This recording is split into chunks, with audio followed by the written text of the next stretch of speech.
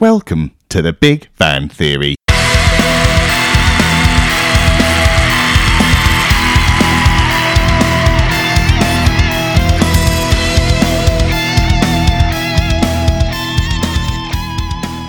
Heather, welcome to the Big Van Theory. Hi, thank you so much for having me, Bob. Real pleasure to have you here. I've been listening to Craft and Cluster for a long time, and I would recommend that anyone who doesn't already subscribe does, because you go into a lot of detail and explain things really well. It's a great podcast. Thank you. So in 30 seconds or less, I'd like to start. Can you tell us who you are, what you do, and why you qualified to talk about what we're going to talk about?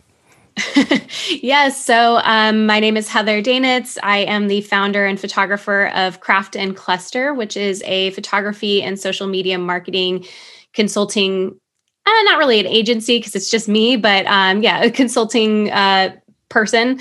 And so what I do is I help wineries tell the true stories behind their brands using dynamic photos, visual elements, and social media marketing.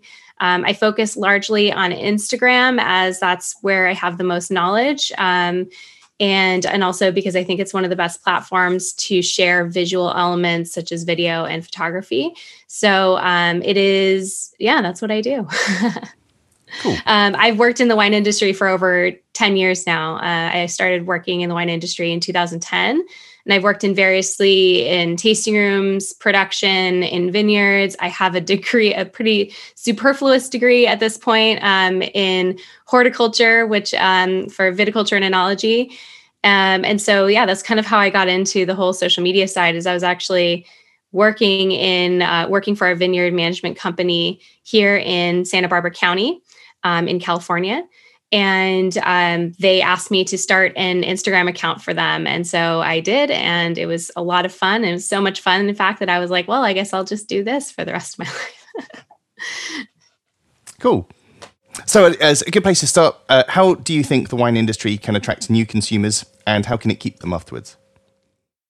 Yeah, absolutely. So really, what we're looking into right now is the demographic of wine consumers is skewing younger and younger and younger, which is great. It's really great to see some of the younger generations like, the millennials and Gen Z kind of getting more into wine and things like that. But what we have to understand is that there's also now some pretty stiff competition between the wine industry and seltzer, which is growing and becoming more popular amongst the youngins, like myself. And so really you kind of want to think about why millennials and Gen Z, why they are consuming what they're consuming.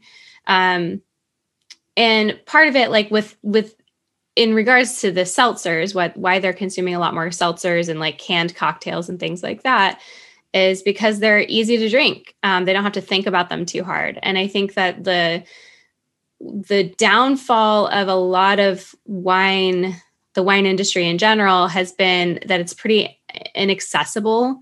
It has historically been inaccessible and only available to the quote elite, which is really unfortunate. And so really, if what the wine industry in this respect wants to kind of gain more young wine drinkers, and then retain them, they need to make the wine industry a little bit more accessible to them. And that doesn't mean like discounting I'm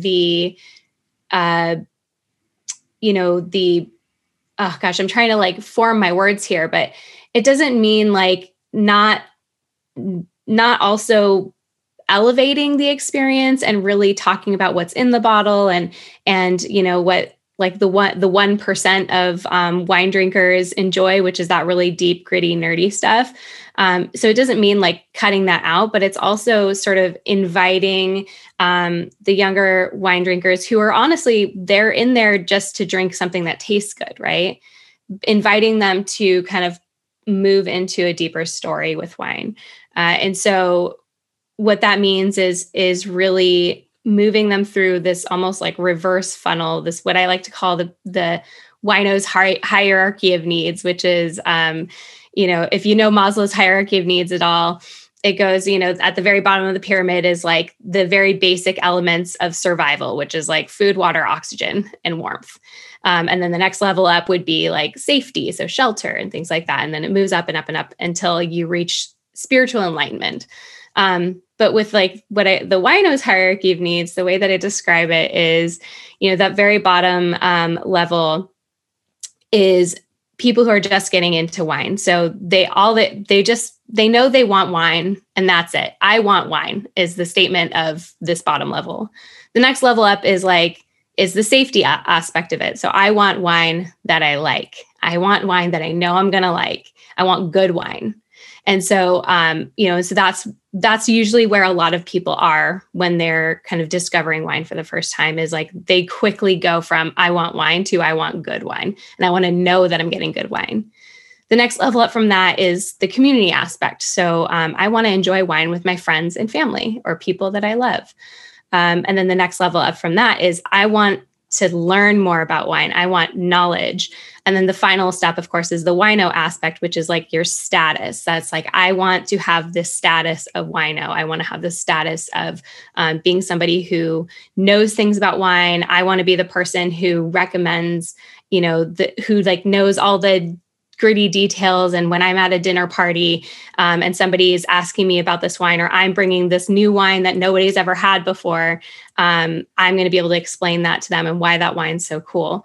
So really you want to, a lot of the wine industry really needs to focus on moving people up that pyramid and moving them and making it not necessarily easy, but making it a little easier and being more acceptable. Or, the other thing that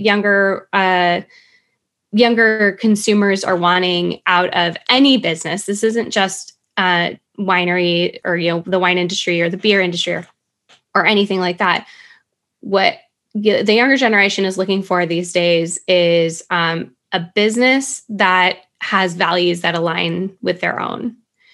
And more that is including ethical business decisions, environmentally sustainable business decisions, and really just, diversity and inclusion. So they want to make sure that they're supporting a company that also supports the things that make them happy.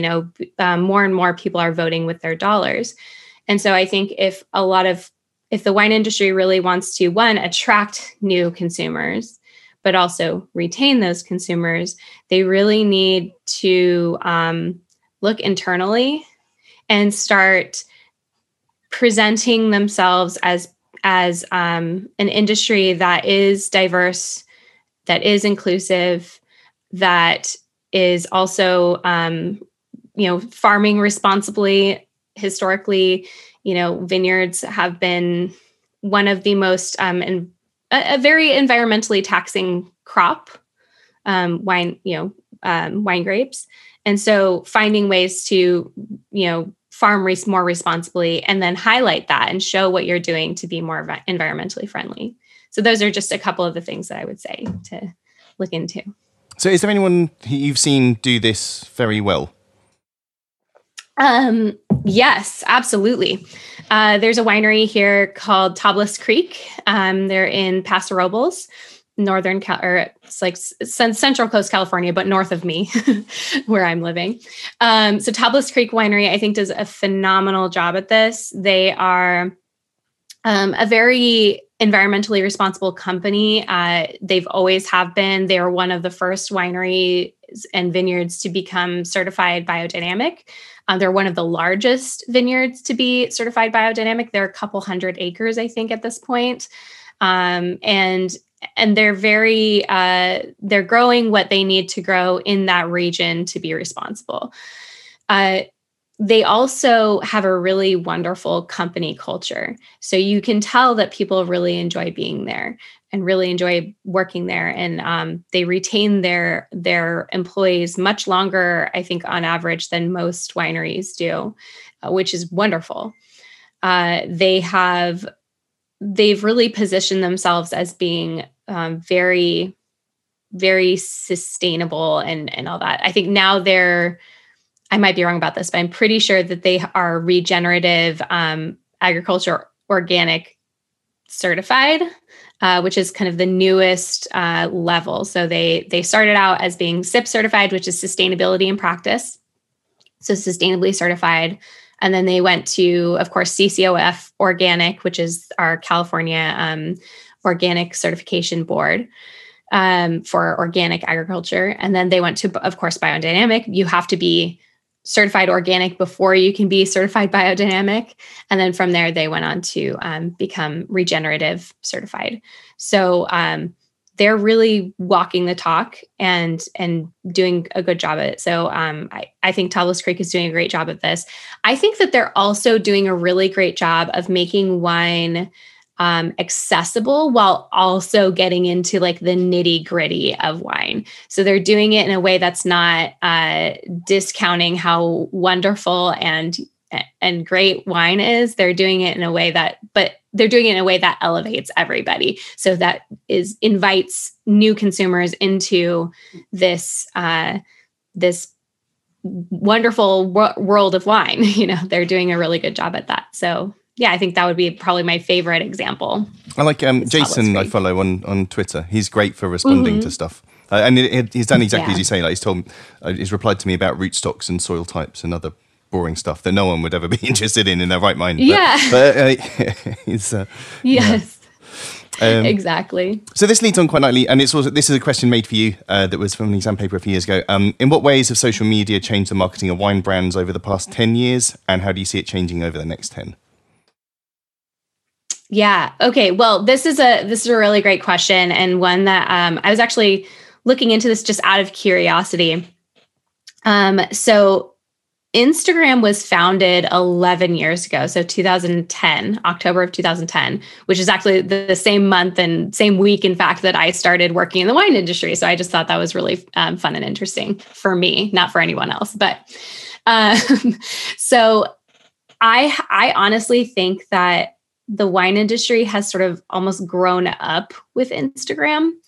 And I say that because you can really see how social media marketing, particularly on Instagram and of course on Facebook and Twitter, has evolved with the addition of channels and elements to the Instagram platform. So with wine brands, let me just take you back to kind of almost the history of Instagram. Instagram was actually originally founded. It was originally called Bourbon, which was, I forget the original founder's name, but he was really interested in whiskeys and bourbons. And so he created an app in like 2009 or something that was surrounded. The idea of it was so people could share photos and check in at places and communicate with their friends. And it was a relatively complicated app to use, but it was founded because this guy really likes bourbon and he liked talking about it and sharing about it.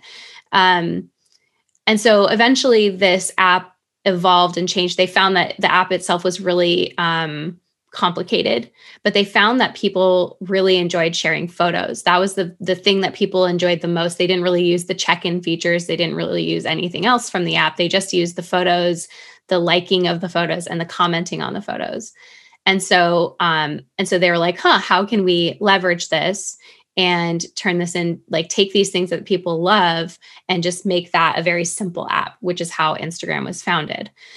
So, it started out as just consumers being on Instagram, people just enjoying it. But then eventually some businesses saw how popular this app was, and they were like, we need to capitalize on this. And so they hopped on Instagram and also on Facebook and Twitter and started communicating with these consumers. They started showing off their products and really and leaning into these platforms that were reaching so many more people. All of a sudden, these brands who maybe only, these wine brands particularly, who maybe only got seen by anyone who read, Wine Enthusiast or whatever the publication is of the day, they're now being seen by people all over the world and all over the United States, and they're reaching a broader audience. So they had this huge opportunity to reach more people. And as the Instagram app and the Facebook app and Twitter apps sort of evolved and added more features and more things like that, wineries and businesses in general started to see how they could leverage each of these things. So, I mean, in the big way, wine industry has really benefited and boomed because of social media. It's just a new way of communicating with consumers.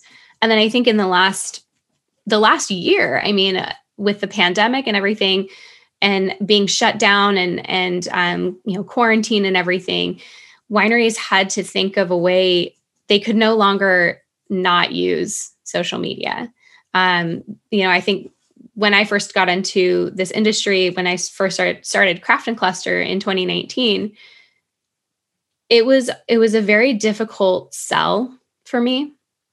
Because winemakers, winery owners, they're very practical people. If they don't see the ROI, the benefit in it, then they don't want to invest their time or energy into it, right? And so, or their money into it, especially their money.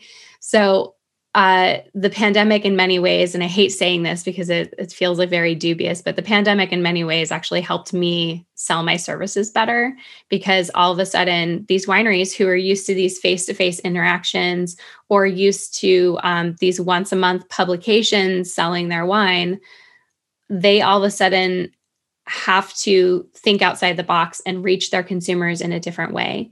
And so they're like, oh, well, the best way to do that is social media, particularly with the changes and new features to all these social media apps, the advent of live streaming. You can go live on Instagram and you can save the video so that video lives on forever. And so you can have all these wonderful conversations directly with your consumers if they're tuning in live, and you can and really reach them in a broader way than you were before. Because before, wineries were seeing these one-on-one interactions with maybe a couple hundred people a weekend, depending on how large the winery was. Usually maybe for the smaller wineries, maybe 50 to 100 people in a weekend at most.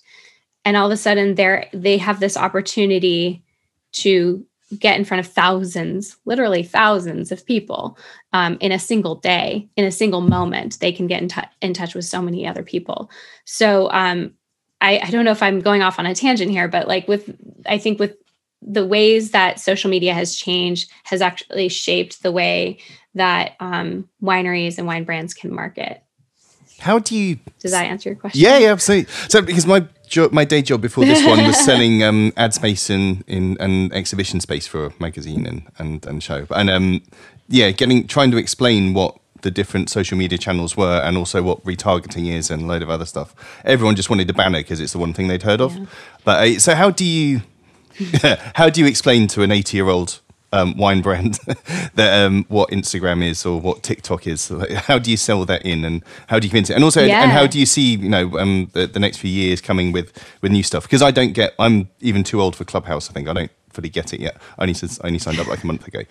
So yeah, how do you broach that conversation? Oh, that's a great question. I would say, and this is the conversation that I have with everybody, and what I was having with them before the pandemic was, of course, Instagram is my favorite app. Instagram is first and foremost a storytelling app.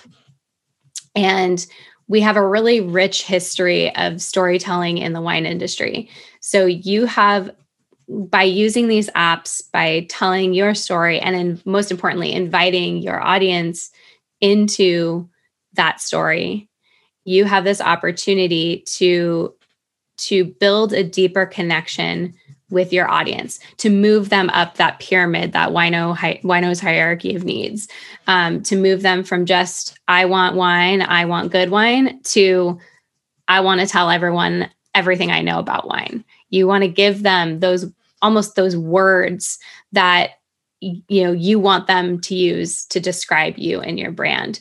So it is a way, instead of reaching, for example, like a lot of those the older winery owners, what they understand is the print advertising, right? So they understand the Wine Spectator, they understand the scores and things like that. And so what I do say is like, well, instead of paying for a $10,000 or $7,000 ad that of a quarter of a page in a magazine that comes out once a month that only a handful of people are going to see, right? Instead of that advertising space, you have this free app. It's a free app. Anyone can use it. You don't have to pay to be on it. You have this free app where you can have full control over the imagery or the visuals, and the copy, the caption that goes in there. And you can then, once you've reached them, once these people have interacted with your post, you can actually build a deeper connection with them. So, and also, I mean, the other side of it too is a lot of these the older winemakers and older winery owners, the other thing that they understand about advertising is, postcards and, email lists to some extent, but also phone calls, the cold calling type of advertising, not necessarily cold calling, but, reaching out to people via the phone, which is a really successful way of selling. And the reason it's so successful is because people can hear your voice, right? That's why Clubhouse has become so popular recently, is because there's no more intimate way of getting to know someone than hearing their voice and seeing them talk, right? So, and having a conversation. And so that's one of the reasons that phone call sales are so successful and have historically been very successful. So Instagram and Facebook and TikTok and Clubhouse offers you this opportunity to build a really, really deep connection with the people who are consuming your content, and which then helps them trust you more. It helps them, it moves them up that pyramid to the top, where they're going to be so warm that they're going to be ready to like hurl their credit cards at you and buy whatever wine that you want to sell them. Right. So, I don't know if I'm explaining this correctly, but like, it's a really beautiful opportunity to build a community around your brand rather than just selling a specific item. You're really building a larger fan base of people who really care about your brand and who really want to know what they can do to support your brand. Because again, with those single ad spaces in magazines and publications, those, it's this big, it's tiny. And maybe even if you did like a full page ad for $10,000 or whatever, however much they're charging these days, you can't ever change that copy. And more importantly, when somebody reads that ad space or reads the article that you've been featured in or whatever, they don't really have a way of communicating with you except to maybe like if they're feeling really ambitious, sending you an email being like, oh, I saw this and I really liked it and I wanted to purchase from you. That doesn't happen very often.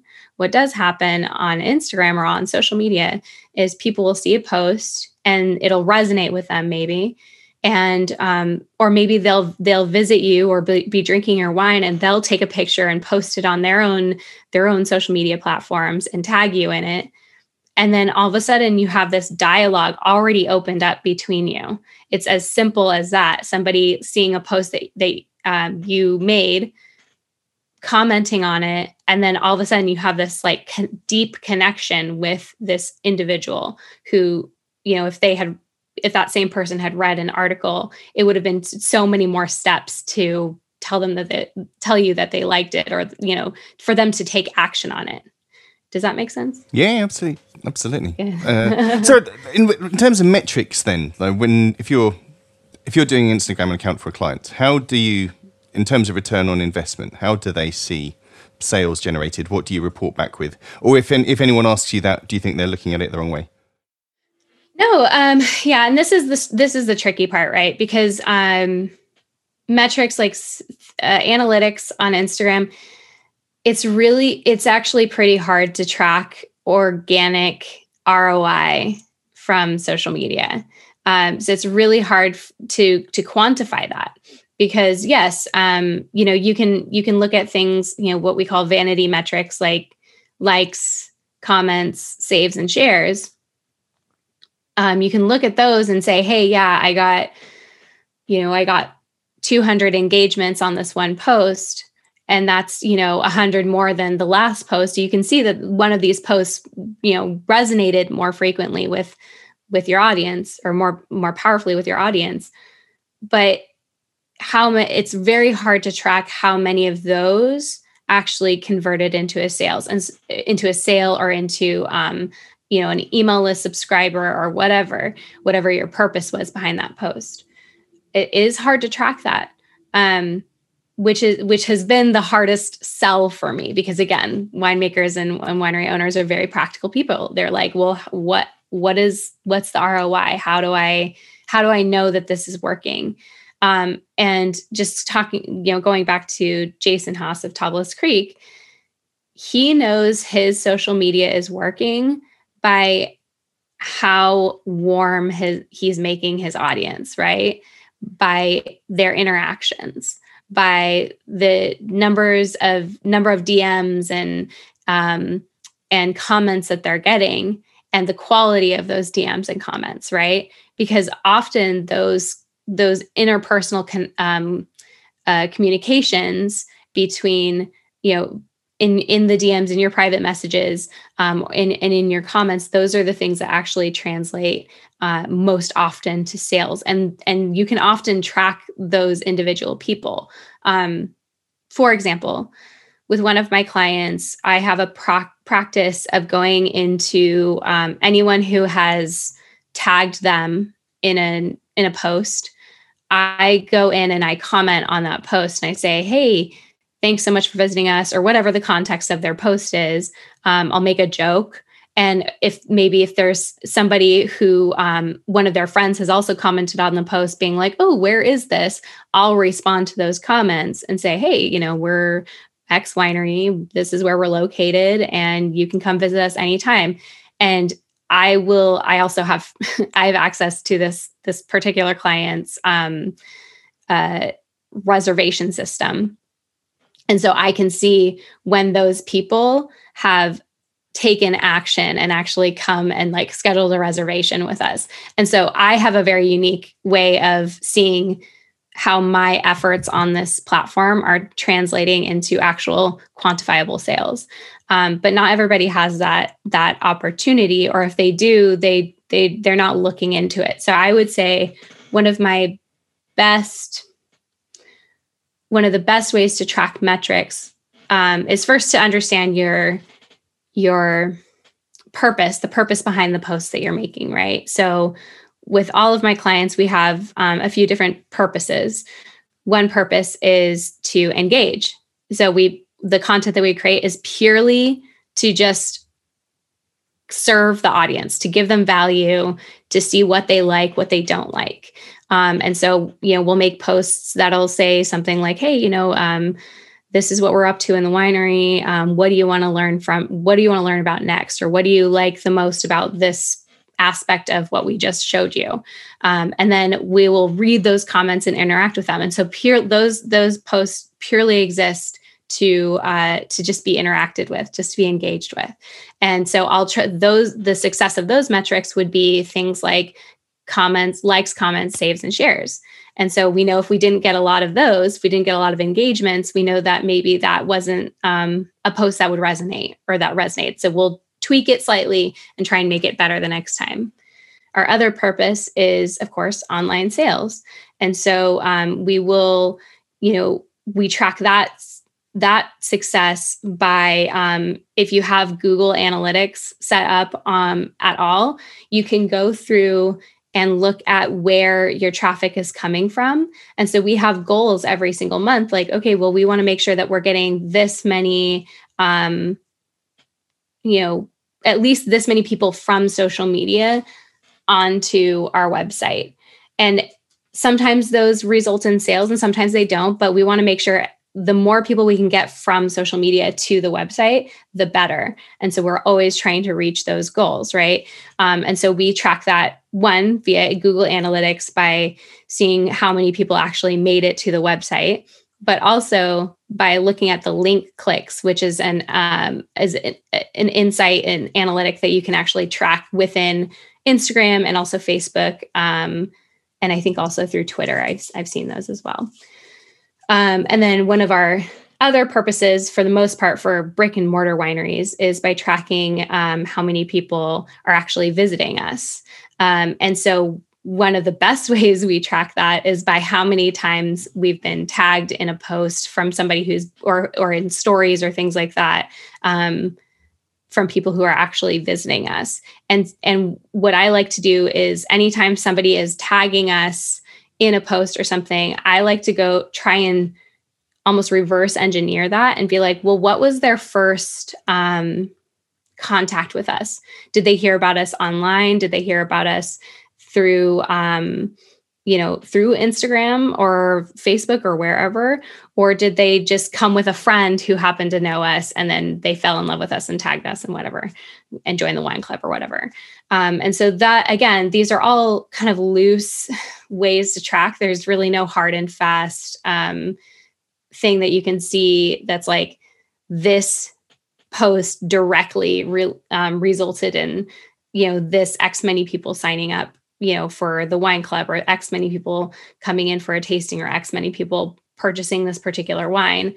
Unless, of course, you have, this is a long explanation, but unless, of course, you have, say, a specific unique like coupon code or link in that or landing page that is specific to your social media platforms.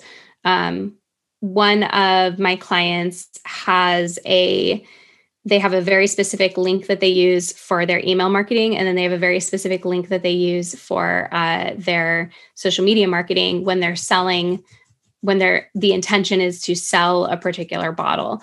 And so what we can do is they can actually see, okay, this person, when we go back into Google Analytics, they can say, hey, this person landed on this page from social media. We saw that.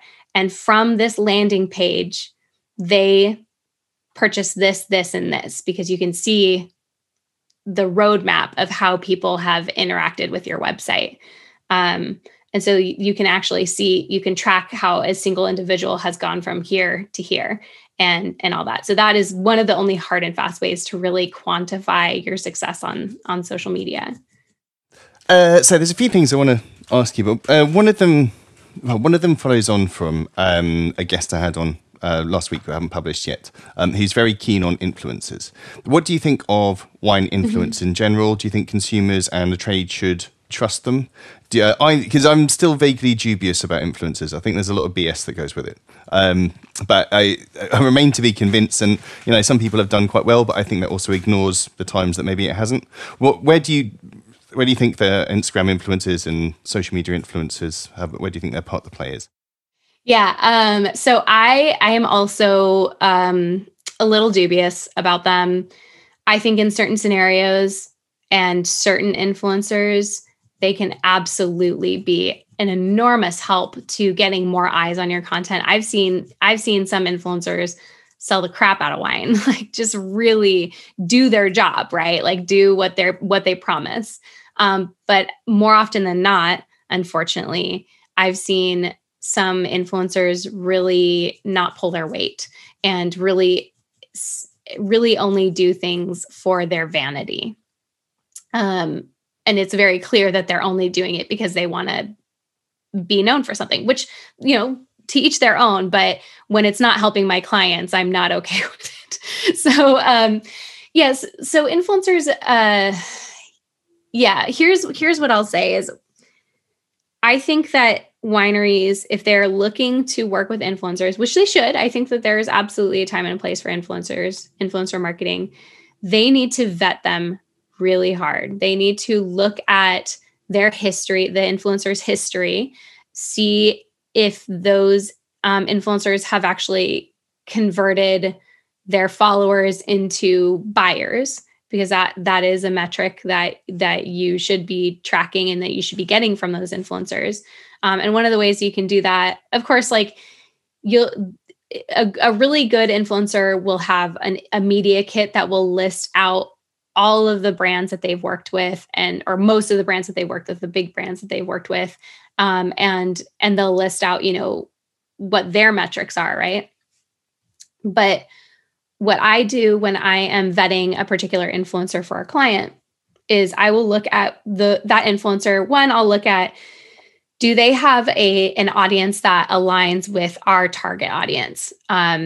For example, there was a woman who reached out to one of my clients she focuses mostly on sparkling wine. And one of my clients, they are a big red and Bordeaux. They don't make any sparkling wine at all. So I knew immediately that there would be some disconnect between that person's audience and my client's target audience. So we wouldn't really necessarily be able to reach the right people. And so that was immediately, I was like, well, this is not going to be a good person, a good influencer for this brand. But I did recommend that they reach out because I thought that they had some really good content. I recommend that they reach out to one of my other clients who does have sparkling wine. So I was like, okay, we can make this work. The next thing that I look at is, if they pass that initial test of, does their audience align with my target audience? Are they going to bring in new audience members to us? Is I will look at their content. And so I will look at what is it that they're posting? Do their posts seem to be well thought out? Do they seem to be not necessarily like carbon copies of what's on the wineries that the winery websites of the wineries that they've been working for or working with? And so, if it seems like very intentional, very well thought out, original content, then I will say, okay, well, let's look at the brands that they've worked with. And so I'll look at the brands that they've worked with. Again, always with this in mind, like, are these also brands that align with our own mission? So, are they big, are they, smaller wine brands that are focusing on like kind of sustainable wine or whatever? Or are they bigger brands that are more conventional in their farming practices? Okay, if the latter, then maybe we won't work with this influencer because there will also, again, be a disconnect here. But if they are people who are, again, if the audience is still like aligned with ours, then we'll move forward. And what I'll do is I'll actually reach out to some of the brands that they've worked with and say, hey, we're considering working with this person. We just want to know what your experience was with them. And really listen to what they said. Like, what was your impression going into this partnership? Are there any quantifiable things that you can tell us?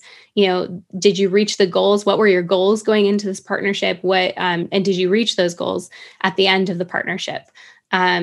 And all those things. And so once we've passed all of those levels, then I'll say, okay, let's talk with this influencer and see what their intentions are with us. Like, what do they like about our brand? What drew them to want to work with us?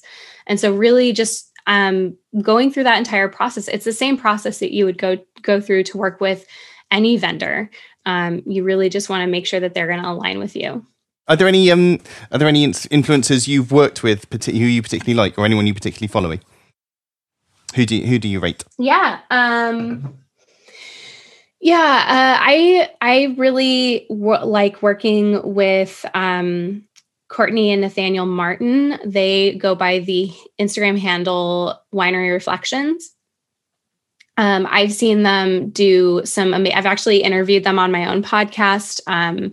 I think that they're really intentional with what they write. They only post about wine. Like, basically, if a winery reaches out to them, they taste their wine, they don't like the wine, they won't post about them. So that every single brand that makes it onto their blog and onto their Instagram account, you know that they like them, that they, again, align with their values, and that you're going to get a really well thought out, intentional tasting notes and written articles. So they'll write both tasting notes of the wine itself, but then they'll also go out and do a tasting experience and write an entire blog post about the history of the winery. And they learn and they go out and it's really, they ask the right questions. I think that they do a phenomenal job. I really like working with them. There's also another woman. She goes by the handle Wine by Renee. Incidentally, she's really wonderful on Clubhouse. That's how I met her, was via Clubhouse. And again, very intentional. She just is, just so thoughtful in her caption writing and everything that she does. And she really cares about the success of the brands that she's working with, which is really important, that she's not just doing it to like make money and all that stuff. She really cares about educating about wine and all of that.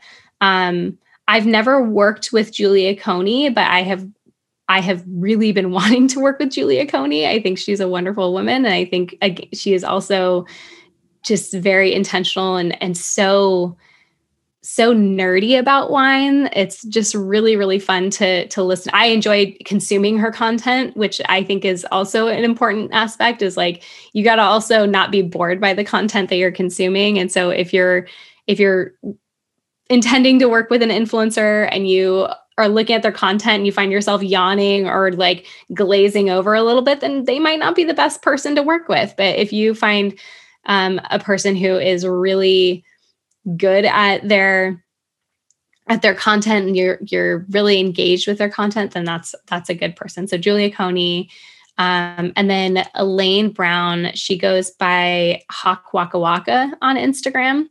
She is also a really wonderful wine writer. She's an artist as well. I haven't worked directly with her, but she has worked with a lot of brands that I truly, truly love. She's worked with Tablas Creek. She was on one of their Instagram live videos that they did during quarantine. And she works with Brooks Winery, which is up in Oregon. And it's one of my favorite biodynamic wineries. She's just so, she's just wonderful. She's a wonderful woman and really, really good at what she does. And I love learning from her. She's a very fascinating person. Whilst we're on the subject of content, we might as well ask this one, because I wanted to. I really rate your podcast, and I really rate. There's a few others that I listen to fairly religiously, because I think the content in them is excellent, and also the production's good, the sound quality's good. But do you think podcasts in general are things that people should get into from a branding point of view? And do you think they do a good job of informing consumers? As there's a lot of very bad podcasts. And quite a few of them have died a death, I think. But then you see brands launching their own. I think sometimes that looks a little bit. It looks a bit disingenuous, I think, if you do it from a brand's point of view. What do you think? Yeah, my thought on podcasts in the wine industry podcasts are great for those who are in the like upper tiers of the pyramid that we were talking about earlier. I can't think of a single wine podcast where they're talking about things that the average consumer would give two shits about. Pardon my language, but because they haven't reached that level yet. They haven't reached that, like, I want to learn more about wine, right? So I do think that podcasts can be valuable. Again, because this audio experience is one of the deepest ways to connect with somebody. So I personally enjoy wine podcasts, and it's because I work in the wine industry, adjacent to the wine industry now, but I have worked in the wine industry in the past. I'm educated in wine, and so I can find immense value in them. but for the average consumer, I don't really think so. And I may be wrong, but I just don't see the value in going on a podcast if your goal is to reach the kind of those lower tiers of the wine consumer. But yeah, if you are looking to reach those upper tiers of the wine consumer, those people who have a little bit more knowledge in wine, I think it's a fantastic way to reach those people. So yeah, I guess my answer is it depends on your goals, right? If you are, if you're Franzia, you're maybe not going to be going on podcasts because it's not really, you're not going to reach the target audience that you're after, right? You're not going to reach that audience via a podcast. You'd be more easily reach those people on social media, right? But if you are, the Gaias of the world, the Tablas Creeks of the world, where you're kind of trying to reach those like more advanced consumers who are starting to really get into the nitty gritty of wine, then yes, totally. I think podcasts are very, very, very valuable. For brands starting their own podcasts, I'm a little skeptical of that as well. It does seem like I feel like you're going to run out of content. And I think that you'd be much better served by being on social media and doing, I talk about them so much, and it's just because I think they're doing such a great job, but being more like Tablas Creek and I mean, I know I should have more of these examples, but like they do such a fantastic job. They're showing, if you're really wanting to do sort of almost the podcast model but you want it to be centered around your brand, then you should do Instagram Live or Facebook Live, wherever your audience is. You should do those, or like show up on IGTV and talk about what you would be talking about in a podcast, right? Like if you're like, okay, well, we want to talk about kind of what our like winemaking philosophy is or whatever. Then talk about that on social media and in a video. Go on YouTube. YouTube's a great place for that. If you really want this to be centered around your brand. I just personally don't see the value in a brand doing a podcast that is focused entirely, like centered entirely around them. But I don't know, it might work for somebody. What do you think the future of podcasting is?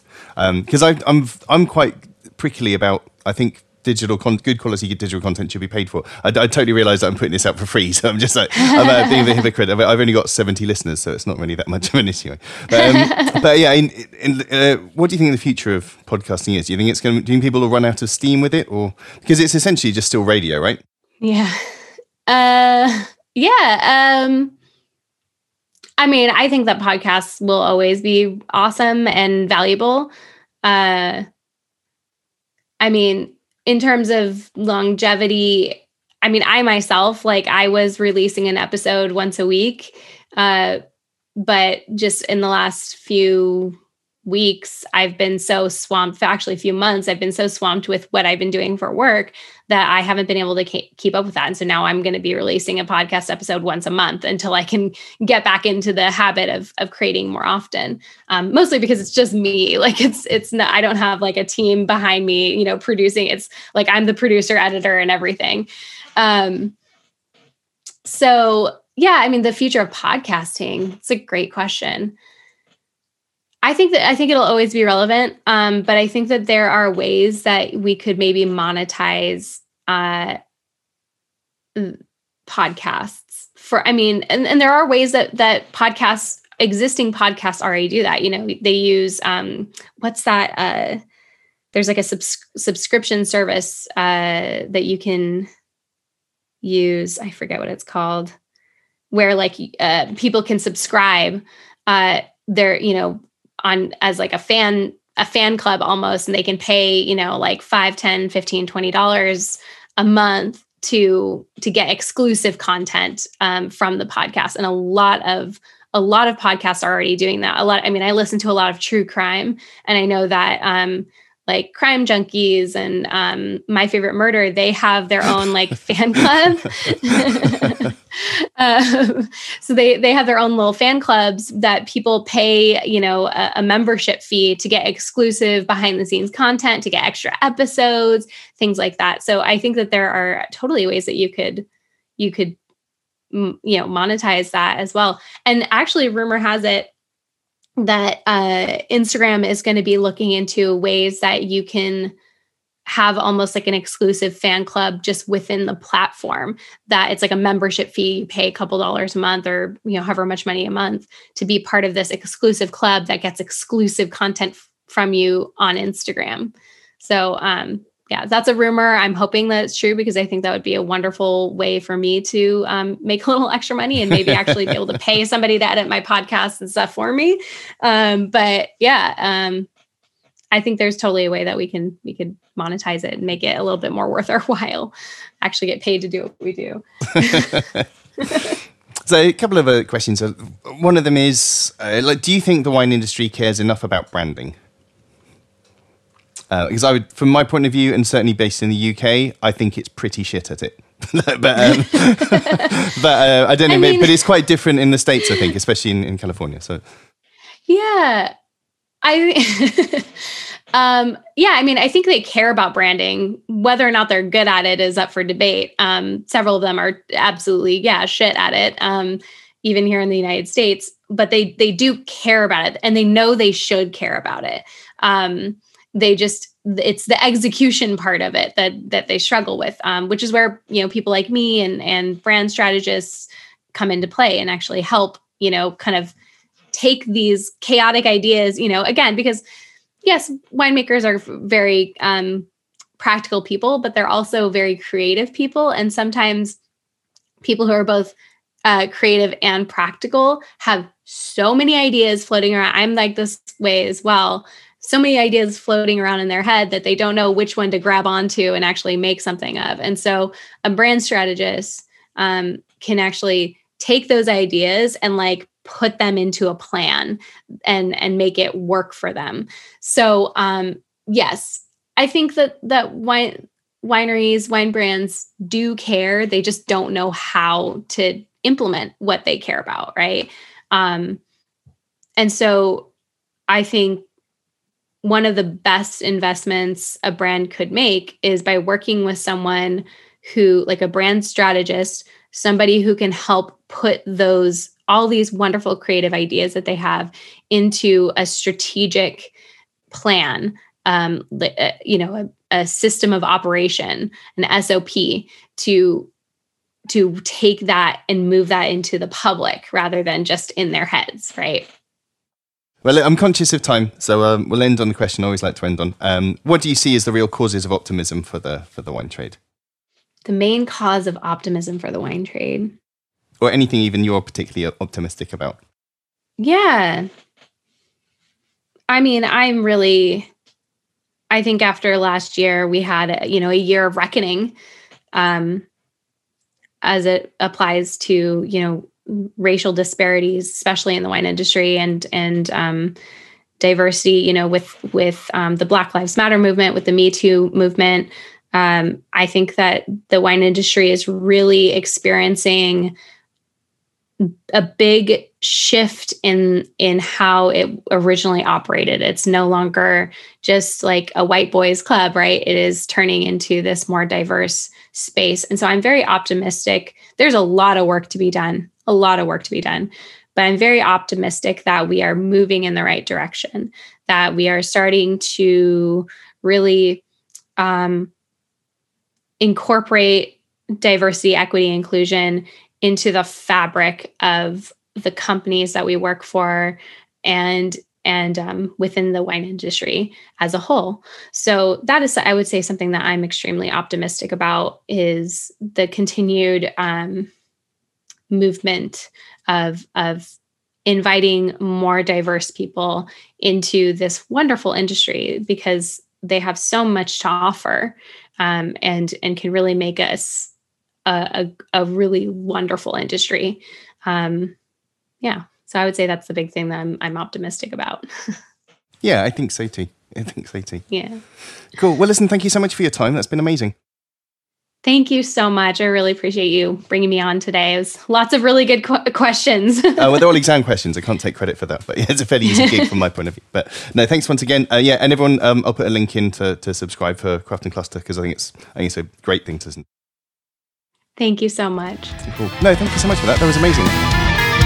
Appreciate it. Yeah, I had so much fun.